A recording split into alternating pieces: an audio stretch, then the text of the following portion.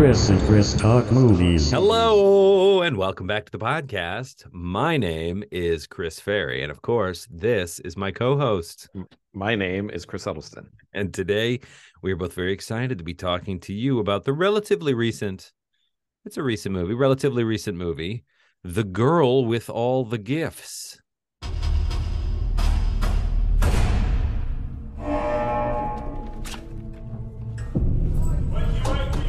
Rise and shine. Come on up you get. Transit. On the move. Hello, Dr. Caldwell. Hello, Melanie.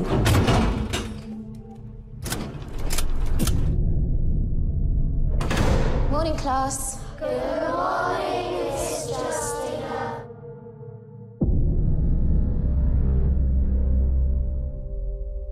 Once upon a time, there was a woman.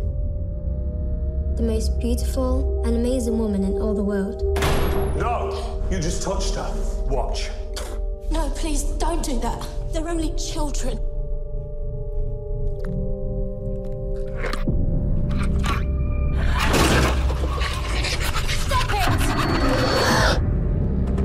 One day, she was attacked by a monster.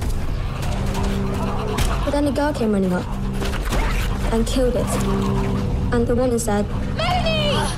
You are my special girl, and I'll never let you go."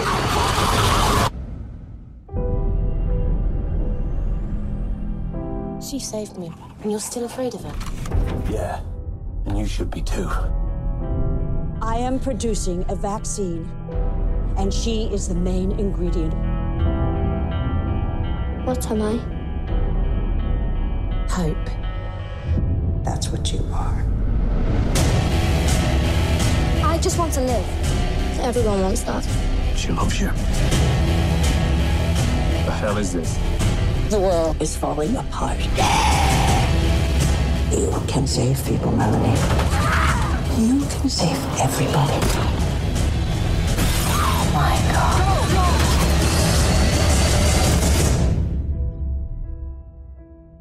What did you do?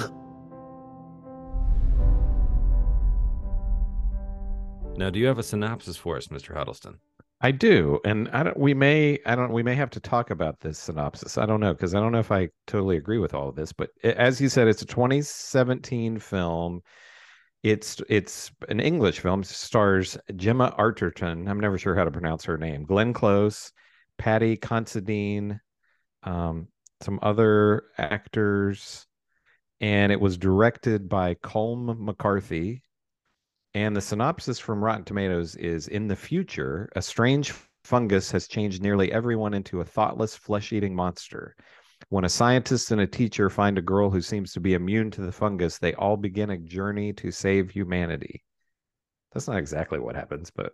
So this one was your pick. I was aware of this film. All I knew that it had to do with zombies.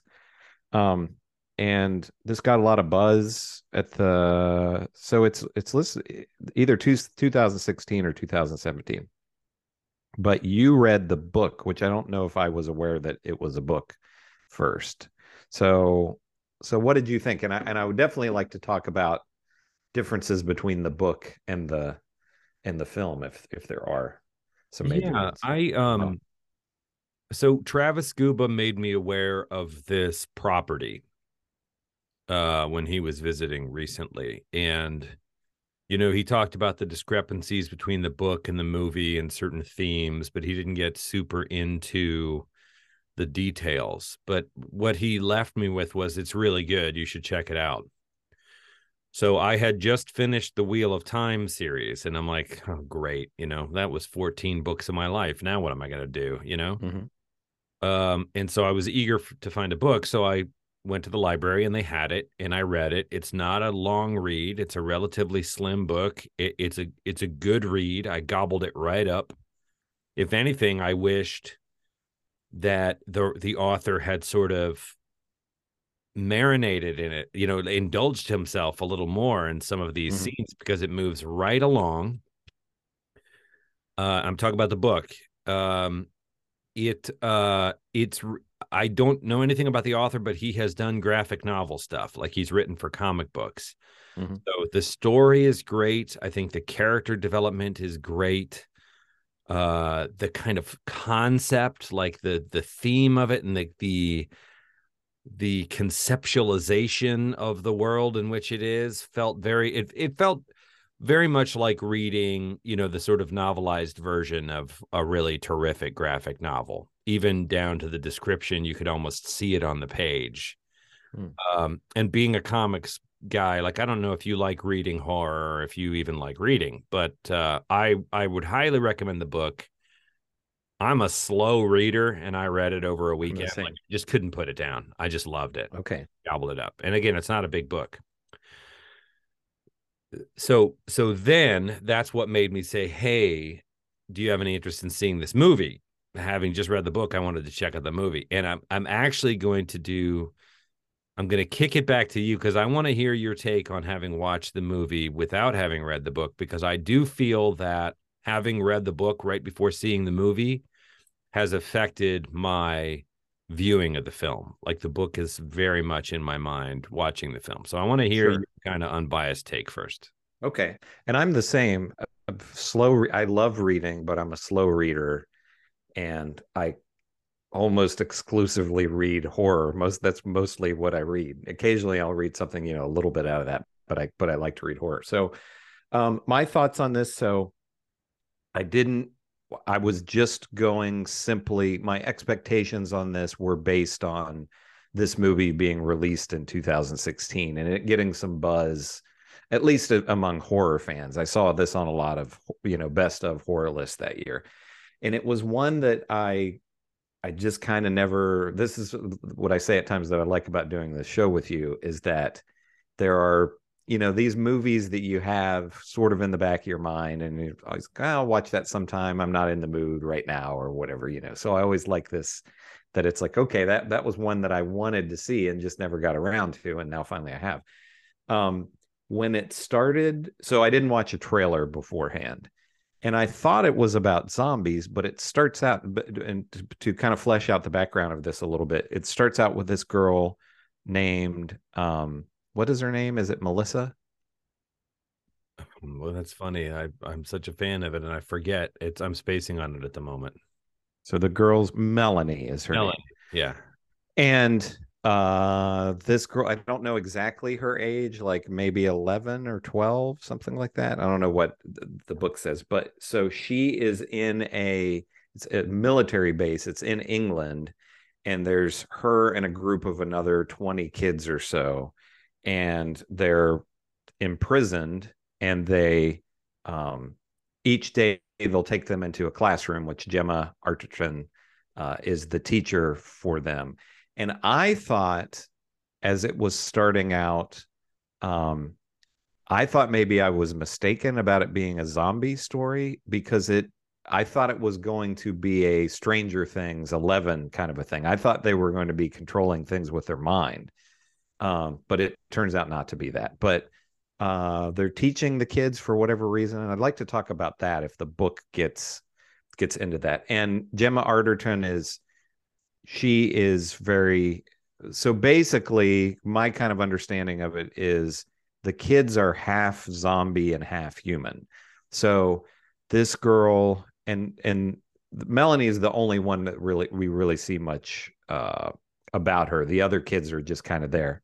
Okay. We do spoil these movies for those. Oh yeah. We're going to spoil. We're going to talk about all of everything. So we'll just say this is a good movie, and if you're interested in this and you don't want it to be spoiled, just watch it. Right. Because that's part of the fun of this story, is sort of how it unfolds. But exactly. We're going to spoil it. So, but the teacher is and the girl, Melanie, she just seems like a little girl, but despite the fact that she's in this kind of terrible, she's a prisoner, and these military people are not, they wake them up each day, and what does it say? Okay, they're referred to as abortions. But so but she seems she's very kind and seems very hopeful, on all of this. And then you have Glenn Close, who is the scientist, and she is trying to develop a cure for this fungus using these kids. And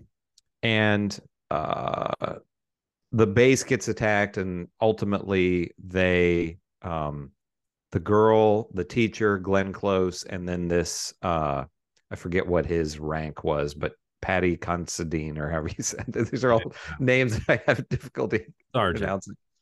But he is a sergeant, I think, you know, this military guy. And so they flee the base, and then, you know, kind of the rest of the story unfolds. One thing that I thought was really interesting about this, and I'll say, you know, I've been talking about this since the beginning of the podcast. Zombies in general, it's a genre that I'm burned out on, but you know, you have this something I've never seen before with this half zombie thing with these kids. One of the things that I thought was really interesting about this, and I want to see what your thoughts as far as if the book goes into more depth of this. No one is really a villain in this per se. It felt to me like people act in real life, that, you know, Glenn Close is kind of a villain, but you get the feeling that it's not like she's a cruel person. She wants to save humanity. The sergeant, you feel like is a bad guy, and as the story goes on, he seems to be someone who's a compassionate and empathetic person. You know, a lot of the other soldiers treat these kids as monsters, and you know, he seems to have some empathy and some compassion. So I really liked, you know, you don't really have cartoon characters in this. I felt people were pretty fleshed out well, and this can't have been much of a budget on this film, but everything looks great. You know, I feel like they spent it in wise ways, the budget that they did have. Yeah. So I don't know. I've kind of rambled a lot. I don't really know exactly where I'm going with this, but I just thought it was you quickly get out of this military base that they're in and out into the world, and I liked that, because you know, this is a pretty dark and heavy film, and the stuff of these kids being treated the way that they're treated, if that had been 3/4 of the film, it would have been really depressing, you know. So I was glad. I thought, oh, if the whole movie is going to be them just in this, you know, base, and then they escape at the end, I don't know if I, you know, I'm going to enjoy watching this. But yeah, I don't know. I thought it was a new kind of spin on a genre. Yeah, I agree. I thought as I started to read it, it is not directly related to 28 Days Later or the sequel. But they're fast zombies in a similar way. And the description of them, I think, borrowed smartly from that. That 28 Days Later is some, you know, mutation of the rabies virus. The rage virus, I think they call it. They call it the rage virus, but it's really, I think they even say it in one of the movies that, you know, it's similar to rabies. It drives people in sort of, you know, a bloodlust. Whereas this is a fungus. And I don't know if you've ever seen, you know, the David Attenborough, I don't remember if it's Planet Earth or what series it was, but there is a kind of fungus that lives in the rainforest that affects ants. And what it does is when an ant is infected by it, it hijacks the ant's nervous system.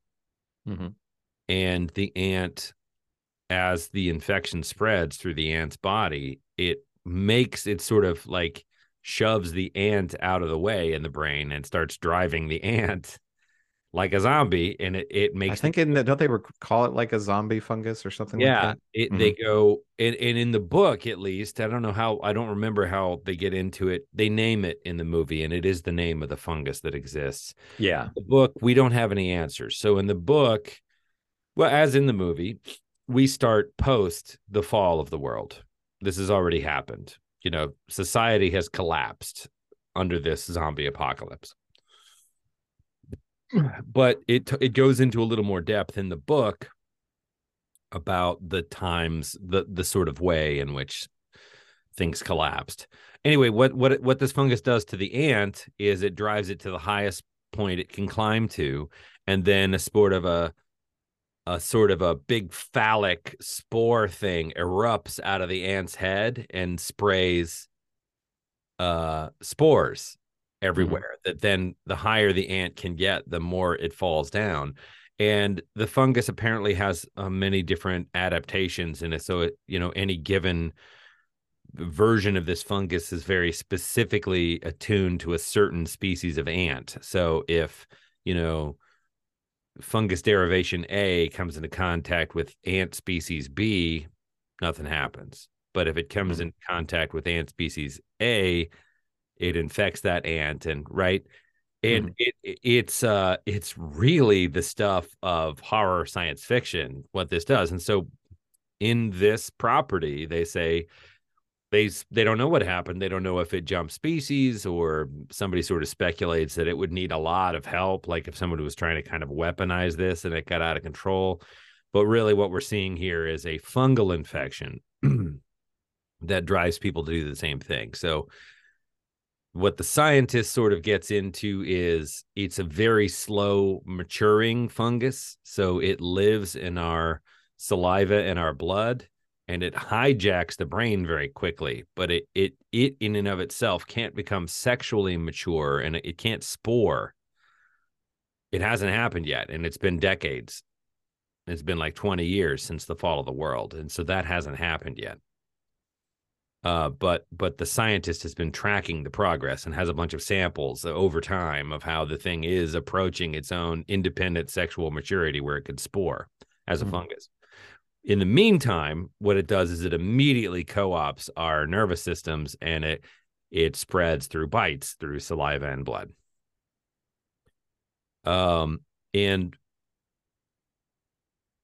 I like that the book has a little more time to get into some of the nuts and bolts. I think that the adaptation from the book to the movie is actually, I didn't go back and double check, and I wish that I had. It might have been the author of the book who wrote the film adaptation, actually. Okay. Because it's very smart. Like you can't stuff. It's a slim book, but you can't get everything. It would have been a 3.5 hour movie if you wanted to get in all that good stuff. And there's a part of me that wishes that they could have, because I really dig all of that stuff, you know. But they made smart choices. The movie feels pretty lean. It keeps moving forward. You know, it never sags. You don't get tired of it, right? So I think that they cut wisely. And it's just having read the book, I miss some of that stuff, you know. So for example, in the book, it's not all. In the movie, what happens is the sort of walkers kind of, they call them hungries in the book. They kind of overwhelm the base, and there's just too many of them, and they push down the fence, and things kind of collapse in this military base that they're using as a research facility. And our heroes have to scramble to get out. And it's an exciting scene. It's a good scene, but nobody else really makes it out of the base.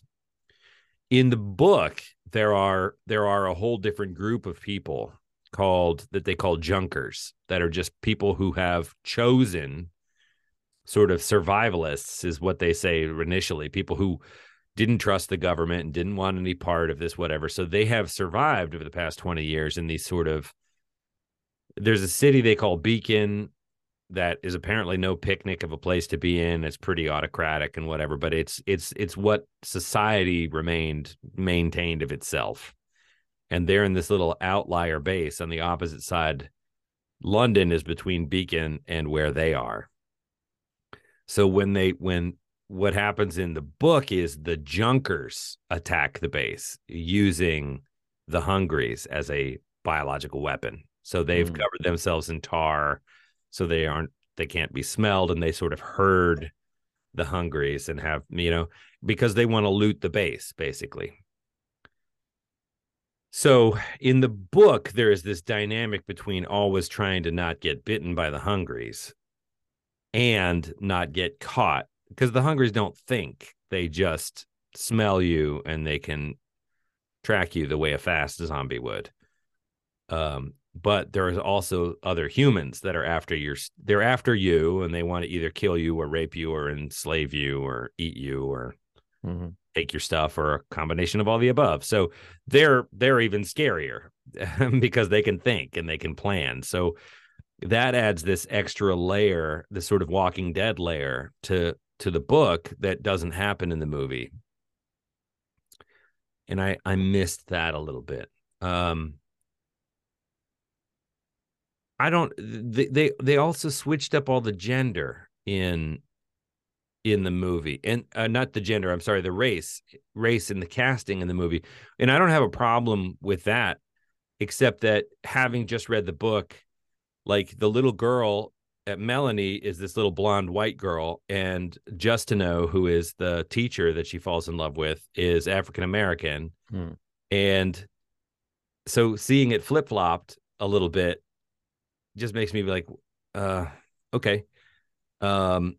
In the book, the kids and the Hungries in general look dead. Like they're bone white and they're skinny as hell with sunken eyes, and their heart only beats a handful of times a minute. And the fungus has made them extremely efficient. Like all they eat is protein. So if they can't find a human or a cat or an animal or something living to devour, like what they feed them in the base is a bowl of maggots. Worms. Yeah. And they eat the maggots in their body only once a week. They only eat once a week, and their body metabolizes that so efficiently.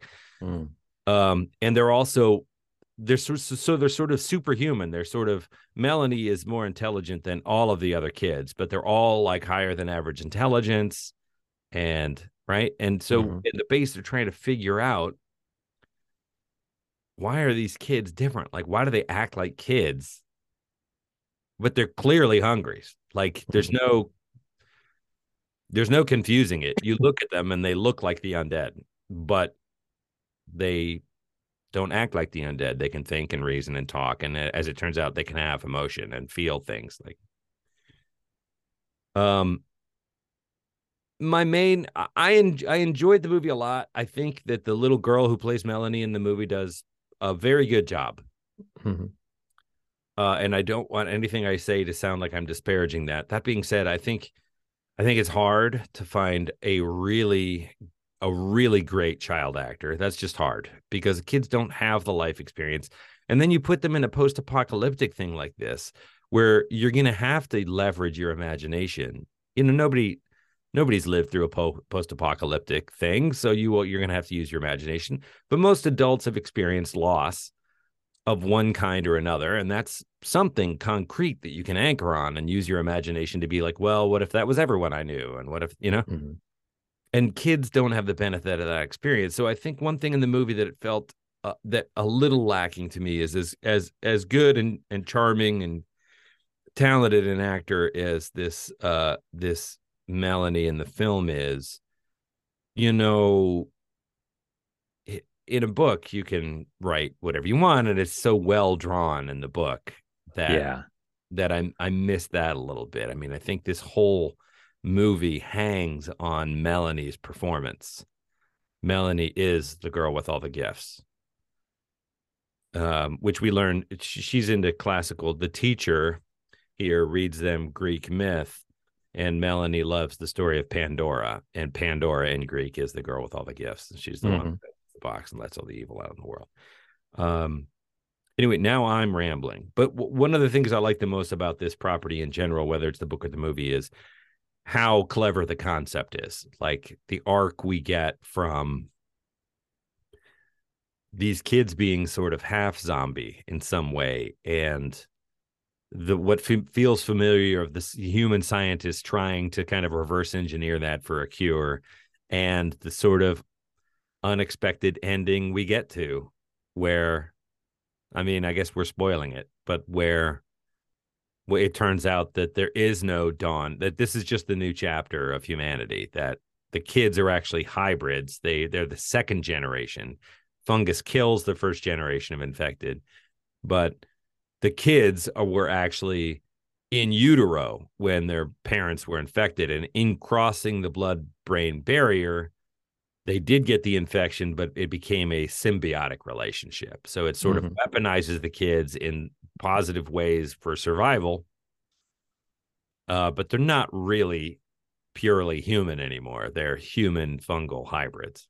And as they're going through London, they discover that this thing has reached its sexually mature stage, and it's ready to spore, but it needs an environmental trigger to do that.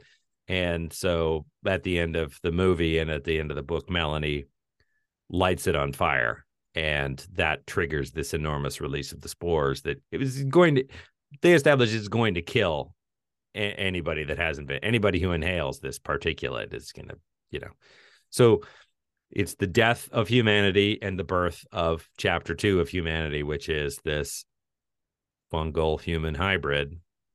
And the movie and the book ends with she managed to keep her teacher alive. Nobody else makes it from the team. And the teacher is then teaching this new generation of kids that they find wild in London how to, be the new generation of humans. And I thought, wow, it's so fresh. Like, that's so original. Yeah. And I think it would be, I don't know. It's not occurring to me. I didn't even look it up now. Maybe there is a graphic novel version of this, but I'm like, this would make a great graphic novel. This would be so. Oh, for sure. Good on paper, if you got a good illustrator. Oh, yeah. Well, and you talked about, that's something that happens sort of late in the film is they find, or actually Melanie finds some other, maybe like 10 or 12 kids who are completely feral. And they are, hybrids like her, but have not had the benefit of being raised by humans. So they are kind of just like these little cavemen, that raise themselves. And that was one part of the film that I thought they did a really good job with, because done poorly, that could have turned out really silly, because they have long hair and sort of war paint on and, stuff. Yeah. But they're very scary. I mean, they're really frightening in the film. And I thought that was handled really well. But you're right. It is a fresh,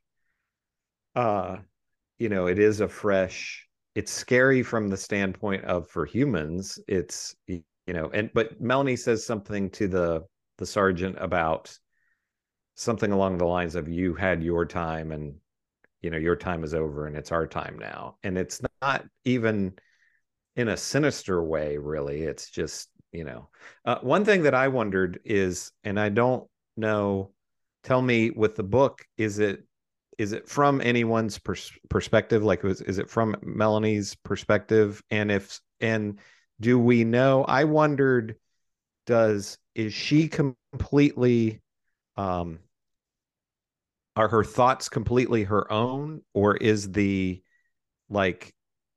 I wondered at the end when she releases all the spores, was the fungus, convincing her to do that? You know what I mean? Does that make sense? Are her thoughts controlled by the fungus somewhat, or no, other than just that she needs to feed? No. And one of the things that the book gets to do more effectively, because it's very hard to show people's inner states on screen. Yeah. Is that when the base falls and Melanie, because the children in the base they're very carefully locked down. They're in these sort of wheelchairs where their hands and feet are strapped in and their seat belted in and their heads are strapped back. And they're not lax about it. So these kids have no freedom of any kind. They don't have freedom of movement. In both the book and the film, they have this stuff called E-blocker. That's a sort of a chemical gel that stinks and it covers up the human scent. So everybody is liberally applying E-blocker to themselves religiously every day. So even if you were near the Hungries, they wouldn't smell you. You don't smell like a human being. And of course, in the book, and they don't really get into this in the movie, but in the book, they start to run out of E-blocker. Oh, okay. But pretty early on, as the base falls and Melanie's free, she's confronted for the first time with this sort of biological, the fungal drive to feed and bite and infect, and feels it sort of hijacking her mind. And it's really riveting in the book, because it does get inside Melanie's head, and the struggle, the internal struggle she has. Like she's in love with Miss Justineau. Like she worships her. It's a mother figure. It's a sister figure. It's just, she loves her with all of her being. So it's that love to protect her and not hurt her, versus this sort of biological imperative of like, bite, bite, bite, bite, eat, feed, and it was really well drawn in the book, but she masters it. She figures out, and she gets better at when she starts to feel it coming on, she separates herself from them. And with practice, she comes to be able to control it. And we sort of see that, like, if you know what you're looking, I was looking for that in the movie. They don't have a scene where they directly deal with it. They just sort of take for granted that, okay, well, she's dangerous, but she's free, and we seem to be okay. So keep putting on your E-blocker, and they don't go down that rabbit hole. But it's one of the juicy, kind of one of the parameters of the book, that she is constantly afraid that she's going to lose control and eat them, basically, in the book. But she gets better at it. And I think that by the end, it is, they also draw Melanie really well in the book. She's a genius. And they're sort of, they call her subject number one, although she's not the first one that they caught, because she is, she's 11 and she's absolutely genius level intelligence, like remembers everything she's ever read or been told. And like, she's crazy smart. So a big part of the book is her putting together, like, she doesn't realize she's a Hungry, and then she sort of, when she starts to come to terms with that, like that whole process of like, what am I, and why are they afraid of me? And, it's all, that's it's interesting. all great stuff. I honestly don't remember in the book. Having read Wheel of Time so recently, which hops around from person to person, like this chapter will be about Nynaeve, from Nynaeve's first person perspective. It's all third person, but it's written like, blah, blah, blah, Nynaeve thought, and it sort of takes on the color of that person's point of view. And then the next chapter will be about this guy, the king of whatever, and his view. I think the book did that too, where we'd sort of, if the narrator is the camera, we'd kind of follow Melanie as she explored this part of town, right? She'd leave the group and she'd go out and to do a thing, and we'd follow with Melanie, and we'd get inside Melanie's head.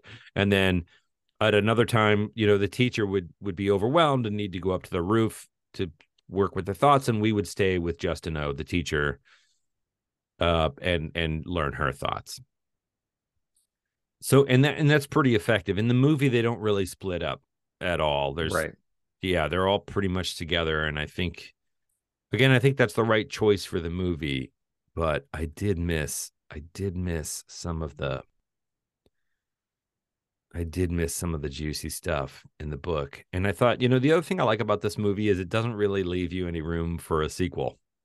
It's not setting up a sequel in the cynical way that I've come to. Even movies that you're like, there's no way you make a sequel to this, set it up like, what, just in case, do, and you're like, in case this makes $1 billion, we can. But I mean, if you did want to make a sequel of this movie, you would just make it in the same universe. You'd either make a prequel, The Fall of the World, or you'd make a something where Melanie and her other cohorts are older, Yeah. And it's not a continue, there's just one through line. It's like later, some years later, this is what's going on. And you need to come up with a great story for that too. But You could almost handle it like the new Planet of the Apes films or something where, you know what I mean? It would be this new society. One thing that I wondered about with the book is with the military guy. I thought his character was interesting because by the end of the film, you get the feeling, or I felt like he was just kind of a regular guy that was put into bad circumstances, and he's not. You just kind of got the feeling like he had to do the things that he had to do. He wasn't like a psychotic, or malicious person, right. And really just kind of wanted to do the right thing. And I don't know if they give you any more backstory or motivation or anything for him in the book than they do in the film. Yeah, you get into everyone's backstory a little bit more and what's driving them. And Glenn Close, you can't argue that Glenn Close isn't one of the great living American actors of our time. And I think what Glenn Close did with this role was really interesting. Glenn Close is such what it felt like was, I would not have, from the book, that's not, nobody in the movie was anything like I imagined. It's not about race and casting. It's about nobody in the movie was anything like I imagined, having just read the book. So I just read the book. It was very vivid. I had pictures of these people in my mind. And then I watched the movie, and nobody in the movie is anything like the pictures of the characters I have in my imagination from having just read the book. So there's some disappointment associated that with me, and that's part of the reason why I wanted to get your take on it when you first read it. I would not have cast Glenn Close as the Doctor from the book. That being said, I mean, Glenn Close did a good job and brought a lot of subtlety to it. Did her job, did a great job. But you do get the benefit in the book of understanding what makes these people tick and how they're being driven. And I think one of the successes of it is that both in the book and the film is you assume that these are going to be archetypes, that this is the hard ass military guy who just has an axe to grind. And that's not who the guy is. The world has ended and he has a job to do. And, kind of priority one is keep everyone alive. Like, I'm now responsible for all these people. Let's keep everyone alive. That's my top priority. Yeah. And you realize, he's not a bad guy. He's just in dealing with bad circumstances. He's just the guy that is trying to get his job done, like trying to get the job done, in a world where the parameters keep changing under his feet, And the same thing with the Doctor. I mean, in the Doctor, she gets to be painted even more as a Frankenstein, even more as an evil, experimenting and dissecting the kids' brains, and like she's more of a monster at the beginning of the book, and by the end, you see that part of it is that she's being driven by glory. There's definitely an ego involved. But the amount of sacrifice that she undergoes in pursuit of this goal of trying to solve this problem. And yes, she wants to be known as the one who solved the problem, but she also desperately wants to solve the problem. Yeah. At all costs. And even comes to respect and I think even like Melanie, but sees Melanie as the key. Like, I can't really do this. I have to be able to literally see inside your head. Like, I need some cross sections of your brain tissue to confirm this. You are my raw materials that I can make. I can do it, but I need to take you apart to do it, And I don't like that. I don't want to take you apart, but I want to solve this, and I think that I can, Yeah. And I think that we don't get that scene in the book, and that's one of my favorite things in the movie is where she actually appeals to Melanie. Like, Melanie could kill her. She's a skinny little 11-year-old, but there's no doubt that Melanie she says, "I'm faster than you," Exactly, and just one-on-one. And by the time in the book, even by the time we get there, she has a hand injury that's gone septic, and she's near death. Yeah, she's nothing anyway. But So what we don't get in the book is this great scene in the movie where she appeals to Melanie, being like, you can save Miss Justina, you can save everyone. And yes, I am asking you. I can't make you, right? You're right. You could kill me in a heartbeat. So I can't make you. I'm asking you to sacrifice yourself, because if you do, then I can save everyone. And in the movie, what Melanie decides to do is, you had your time, now it's our time. Right? Like that's not, you can't really save everyone, because those things that are already in us kids, those things are going to pop. Like there's going to be a lightning strike or a flood. Something's going to trigger that, and it's going to kill all of you anyway. Yeah. The movie, I think it's such a great concept. I do recommend the movie. I feel like it was a little disappointing to me after having just read the book, because I love the book so much. Mm-hmm. But the fact that I had never heard of this movie, I think part of it is there weren't a bunch of great big names in it, and it doesn't feel like a big expensive movie. I think the movie kind of slipped under the radar somehow. I had never heard of it, you know? Yeah. And I thought it's a fresh take. Maybe it's people have zombie fatigue, but I'm like, oh yeah. I mean, that's as I was saying, I definitely have zombie fatigue, but I still really enjoyed this. One thing that you said that I definitely agree with is you were talking about how Melanie is written versus the performance in the film. And as you said, nothing against this girl, because she does a really good job. But as it's already difficult adapting adults, from a really good adult character from book to film. But it's really rare that if you have a child character that you love the way they're written, it just always, like, I can remember all the way back in high school reading To Kill a Mockingbird and loving that book. And the film, I think, is maybe like regarded as like one of the 100 greatest films or something like that. And, we read the book and then watched the movie in class. And I was just like, these kids are terrible. This is awful, because I loved the kid characters so much in the book, and so I just think that's, and I think a lot of times kids are written as kind of little adults, but I think it's just so difficult, especially when you have a super intelligent, child character in a something written. I think it's just so tough to have that really translate on screen. A literally inhuman child character, right? So this, not only is this a child that has never known a mother or a father, has only ever known this crazy laboratory. So that enough is like, how do you play a kid that has had that kind of life? And then second, is only 50% sort of biologically human anymore, that the entire nervous system is 50% this fungal entity. It's just like, it's really hard to ask a kid to do that. And I think there are very few directors that get great performances out of children. And Steven Spielberg is one of those. Somebody was talking about E.T. the other day, and I'm like, man, the performances he got out of those kids in E.T. And I know there's been some speculation about impropriety or whatever. I hope there wasn't. I don't want to go down that road with Steven Spielberg, because I love his work. But,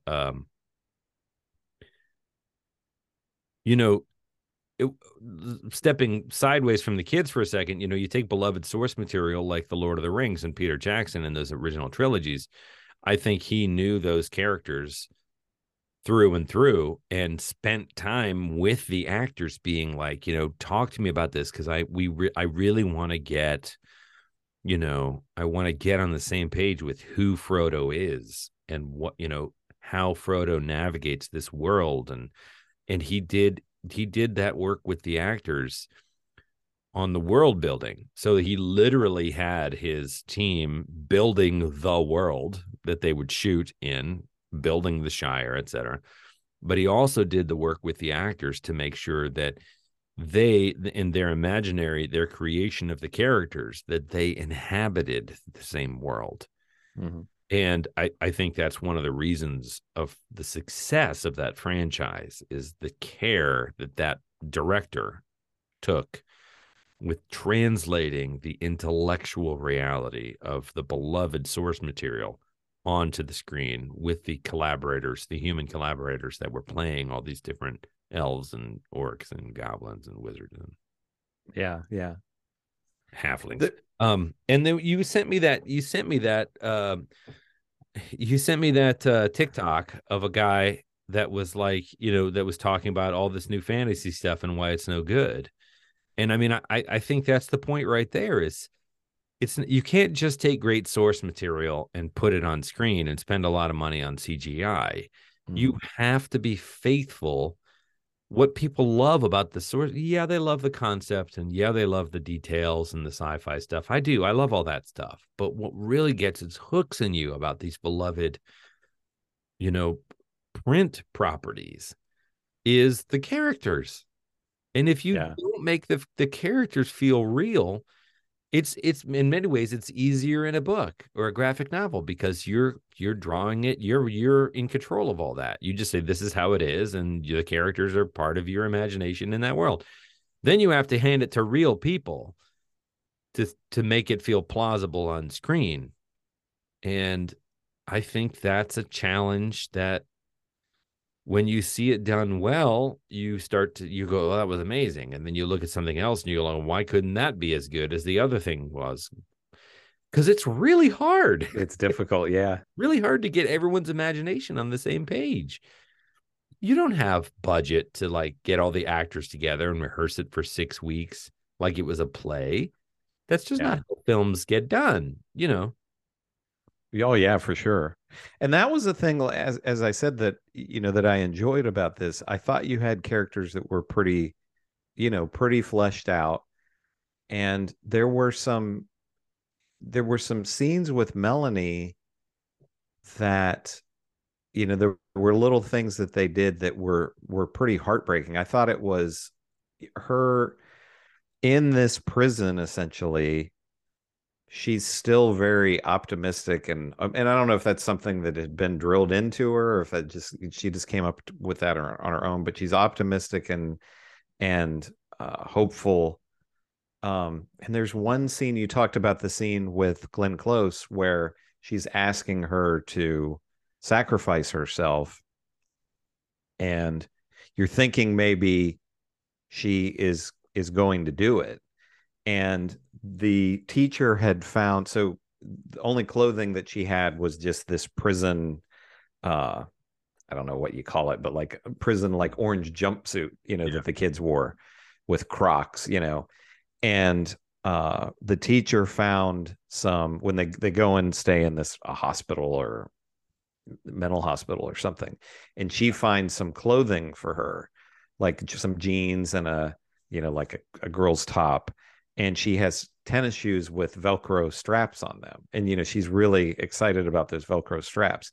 And there's a little thing when she's talking with Glenn Close and Glenn Close is pleading with her to sacrifice herself. And it's like she's thinking about it and she's pulling those, Velcro straps back and forth. Melanie is. And I just thought that was kind of heartbreaking, that it's like she's never had anything really.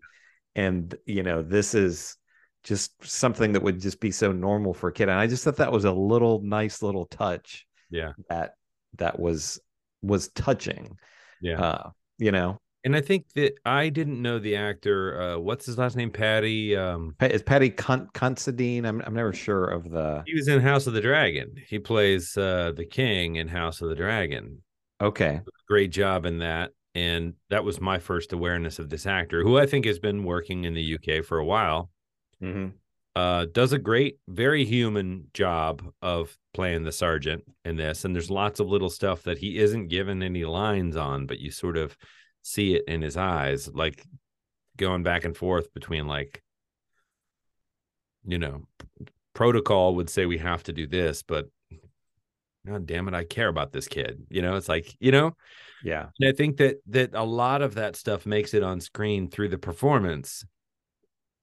And that's beautiful because the book is full of it. The book, Justineau, the teacher, and Sergeant Parks, the sergeant, begin the story as enemies.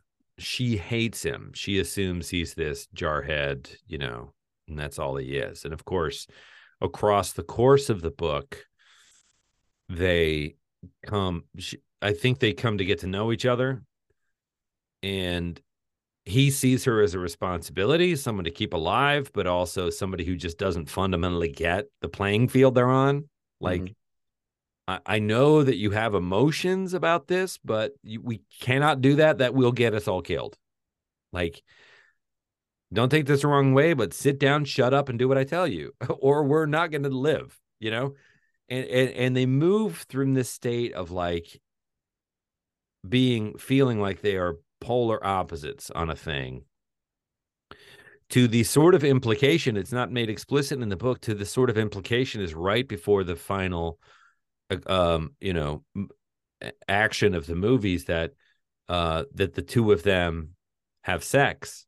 So there's sort of the sort of subtext in and he goes on, and then there's a sort of an attack, and he gets bitten, and she does put him out of his misery. He gives her gun. He's like, I can't do it. Will you do me the favor? And so Melanie waits until he turns, and then she shoots him.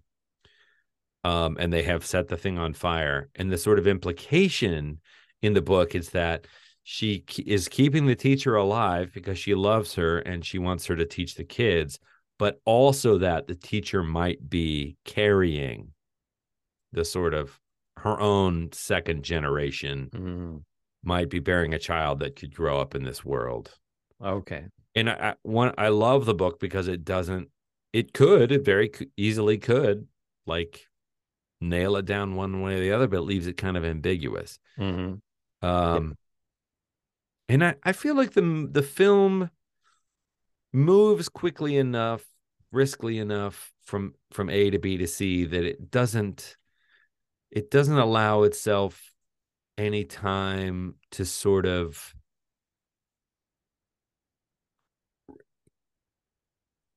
ruminate. It doesn't let any of this stuff kind of marinate the possibility. It's all action A leads to consequence B, leads to choice C, which results in action D, which leads to consequence E, which results in choice F, right? So it's just like, just survival is what's driving the movie. And I think that's appropriate on screen. Yeah. But one of the things I really preferred about the book is they have a fight or flight. The book is full of survival moments. They're just constantly trying to survive this impossible journey from this outlying base that has fallen, being hunted by these survivor junkers, as they call them, humans, and trying to avoid getting bitten by this. London is full of the hungries, right? The infected. And they get to a place where they sort of survive by the skin of their teeth, and then they have a necessary downtime where they like spend the night indoors, because in the book the hungries can almost see your heat signature, like their vision at night. They can see you're even in more danger at night, because not only can they smell you, they can see a living thing that is prey. So you go between these action sequences of like, go, look out, and then you kind of like, you make it and you're like, oh my God. And you open up a tin of beans and you sit and you kind of recover, and it gets to be like, well, they're still human, right? They still have feelings. They're still processing stuff. They still have backstory. And it's that sort of flex and stretch of, in the morning, we're going to have to go back out in that world and try and survive as we continue to try and get back to Beacon, which is the only thing we can possibly even hope is a haven, right? I recommend this film. I think it's a really fresh take on the zombie thing. I love that it feels like a relatively small film, and I think the performances are great, despite the little nitpicks I've made. But I super recommend the book. Yeah, I mean, how often is it that you read something and then you say, "Oh, I movie liked was the better." movie. The movie was better." I mean, that almost never happens, I think the Junkers aspect is interesting because watching, I was thinking, kind of watching this, I was thinking, why do partly, I'm sure zombie movies and shows and everything, because The Walking Dead has been so successful, they're going to keep making these for a long time. But also there's an audience for it, apparently. And to me, the zombie apocalypse is really frightening because, I don't believe in ghosts and I don't believe in, there aren't vampires and all these kind of things. So those things don't scare me. But, I don't think there will be a zombie apocalypse, but it's, there's a good likelihood, and you could even say it's probable that a virus or a fungus or a natural disaster or whatever is our society is going to get destroyed at some time. There's probably a good likelihood of that. And so that's always been terrifying to me. But I also think I think there are some people that watch these films in almost a romantic way because they think they would be the Junkers, right? Like, oh, I'd do great in this. And, you don't have to go to a job and, I could live off the land and all this kind of stuff. And I think about the fact of just, if I wear glasses and if I lost my glasses where they broke and I could never have another pair of glasses again, like if I tried to go outside right now, it's dark, and driving my car without my glasses would be almost an impossibility. I mean, I could, in an emergency situation, I could get around where I live just because I know where I'm going. But if I had to drive somewhere else, I would probably be in a car accident, and I just think about, nobody thinks about like, oh, I wouldn't be able to get my insulin anymore or my my anti-seizure medication or whatever. So, there'd be a whole lot of people that would just die because of lack of medical care. Yeah, your antidepressant or whatever. So, it would be impossible as a society for us to return to like a colonial kind of living, I mean, so I think I think you put your finger on it precisely, that the zombie, when Romero did it, it was always sort of a metaphor, and particularly in the second film, a sort of metaphor for consumerism and the unthinking participation in capitalism, this churn of this unsustainable model that we all participate in and keep going unthinkingly, and we all are the Walking Dead. And sure, a corpse coming to bite you, or I think the really upsetting things in these shows to me is when it's one of your loved ones. You see your child get bitten and you couldn't stop it, and then your child turns and now your child is trying to kill you, and you have to brain what until moments ago was your kid, that you were like, I would die to protect this, but now it's the enemy that's trying to kill you, right?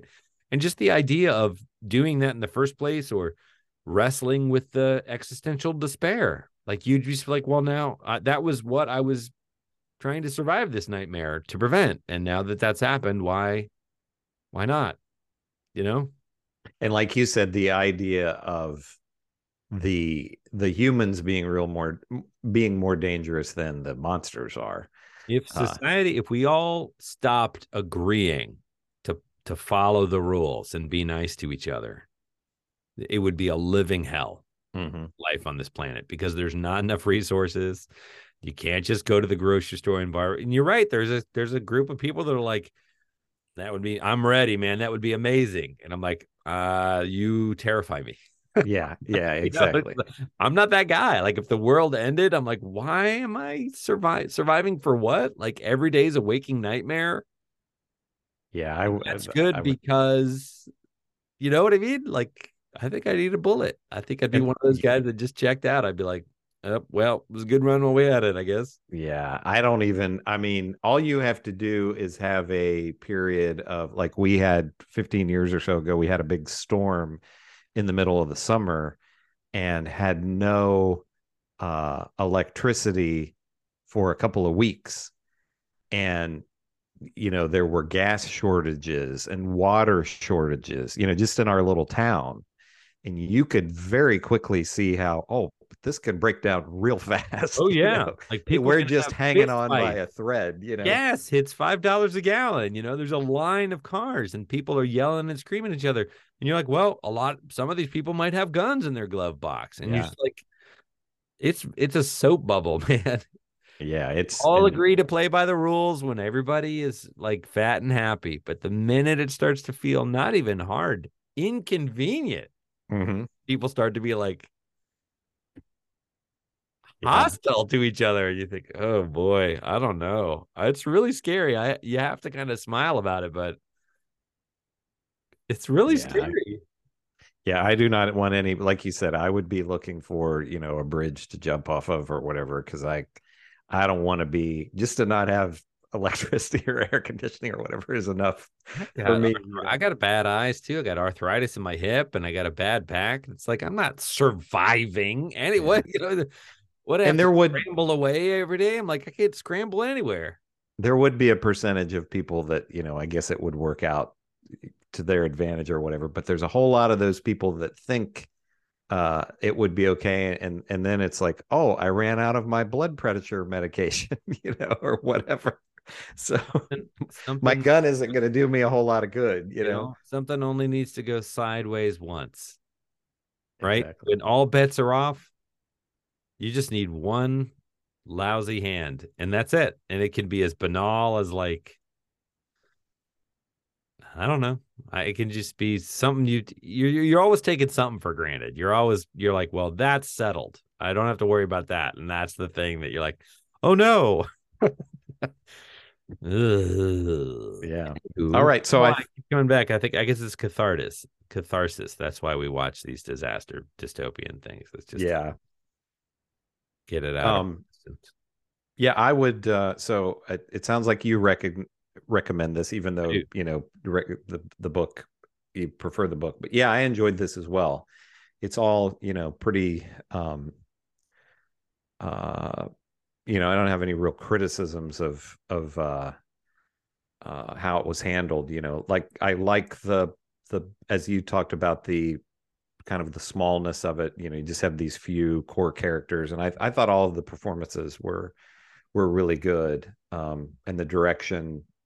The direction was handled really well.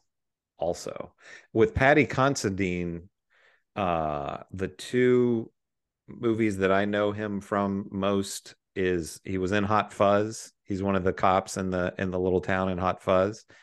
And then I think I've mentioned this on the show before, but there was a trilogy of films around like 2009 or 2010 or something like that called the Red Riding trilogy. And they take place over, the first one's in, I want to say it's 1976. And then the second one, which he is in 1980. And then I think the final one is in 1983.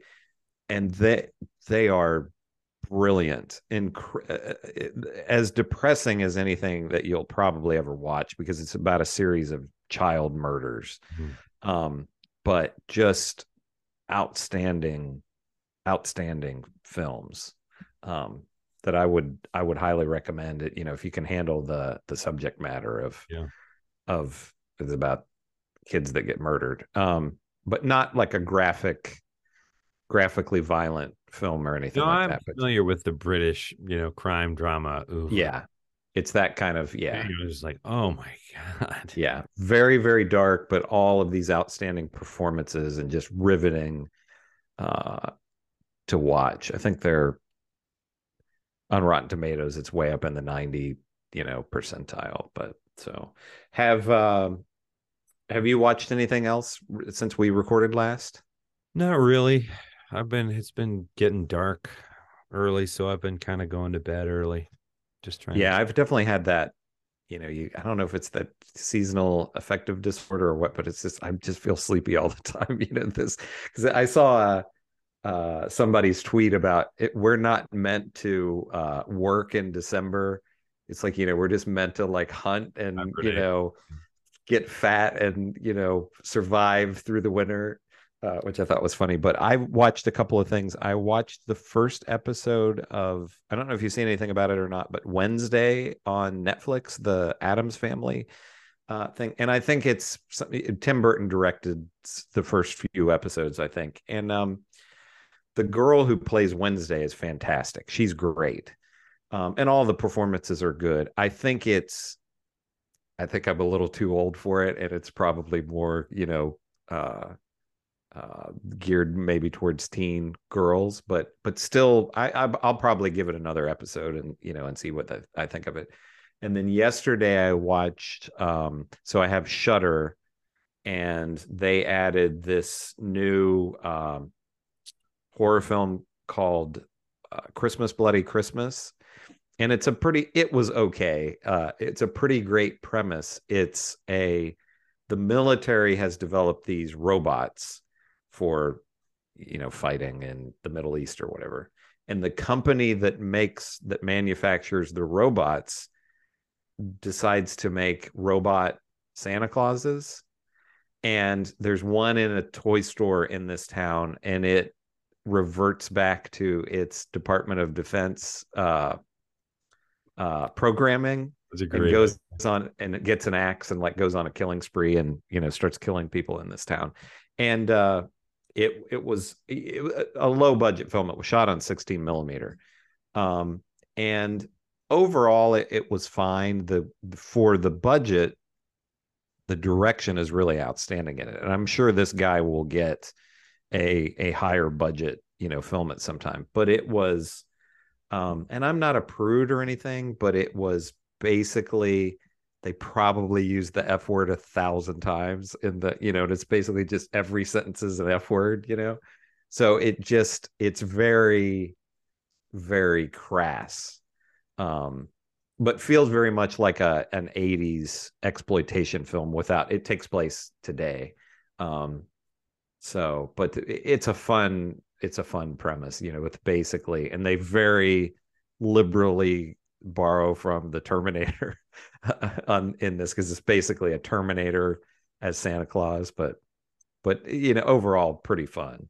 Yeah, cool. Yeah, little guy makes good. It's a good idea. Yeah, it was a great premise, and just silly, overall pretty fun. But so cool. I am looking forward to seeing you in person when we're back in our hometown. Yeah, that's going to be great. We have talked about what we're going to watch, but let's not spoil it here. We'll do some live screening together where we record. We're going to record while we watch. Yeah, we should. Yeah, I think that'll be a lot of fun. What about next time? What do you think? So I sent you a trailer for one that neither of us has seen. And I don't know if you'd want to do two bummer end of the world type things in a row, but I sent you a trailer for Miracle Mile that's from 1988, and it has Goose from Top Gun. I don't remember what that guy's name is. Okay. Miracle Mile. Is that, I'm going to just make sure. Oh yeah. Let's make sure it's available somewhere before, because we run into this sometimes where we do old stuff. And even this The Girl with All the Gifts, what did you watch it on? Because I didn't even find it like on Prime. I watched it on the Roku channel with ads. I watched it on YouTube, and I had to sit through ads, and I hate that. Yeah, I hate that too. So I was a little surprised for such a new film that it wasn't kind of more readily available. But Miracle Mile says you can watch it for free on Tubi or Pluto TV, or you can rent it for $4 on Apple TV or Prime. Okay. So I'll probably rent it and just with the ads. But neither of us have seen this, so this isn't giving anything away. But this has to do with, I guess it's a nuclear attack in the United States, and the trailer, even though it's about a nuclear attack, makes it seem kind of fun. But I've heard that it's much darker than what the trailer makes it out to be. That it's pretty, it's pretty bleak, but it Just looks what I like need. a Dark Days of December. yeah. That's something that I would maybe warn people a bit with this Girl with All the Gifts. It's not the most depressing film that I've ever seen, but it is, bleak. And so maybe if you're having the holiday blues and It's not one of those fun and inspiring zombie films. but it's not a popcorn zombie movie. This is more of a thinker. And yeah, if you're feeling sad, probably don't put this one on, I would say. Yeah, head towards the sunny side of the street. Exactly. So, but yeah, so if you want to do Miracle Mile, I think that would be, because it's a, people talking about almost like a lost classic, one of the underrated films of the 80s that maybe a lot of people haven't What we're seen. gonna do 1988 Miracle Mile for next time, folks. Chris and Chris Talk Movies at gmail.com. That's our handle. We're on the socials. We're on YouTube. You can ping us. You can comment. You can like and subscribe. You can correct us. You can tell us what we didn't get right. You can suggest films. You can like and subscribe. We love that. And Do all those things.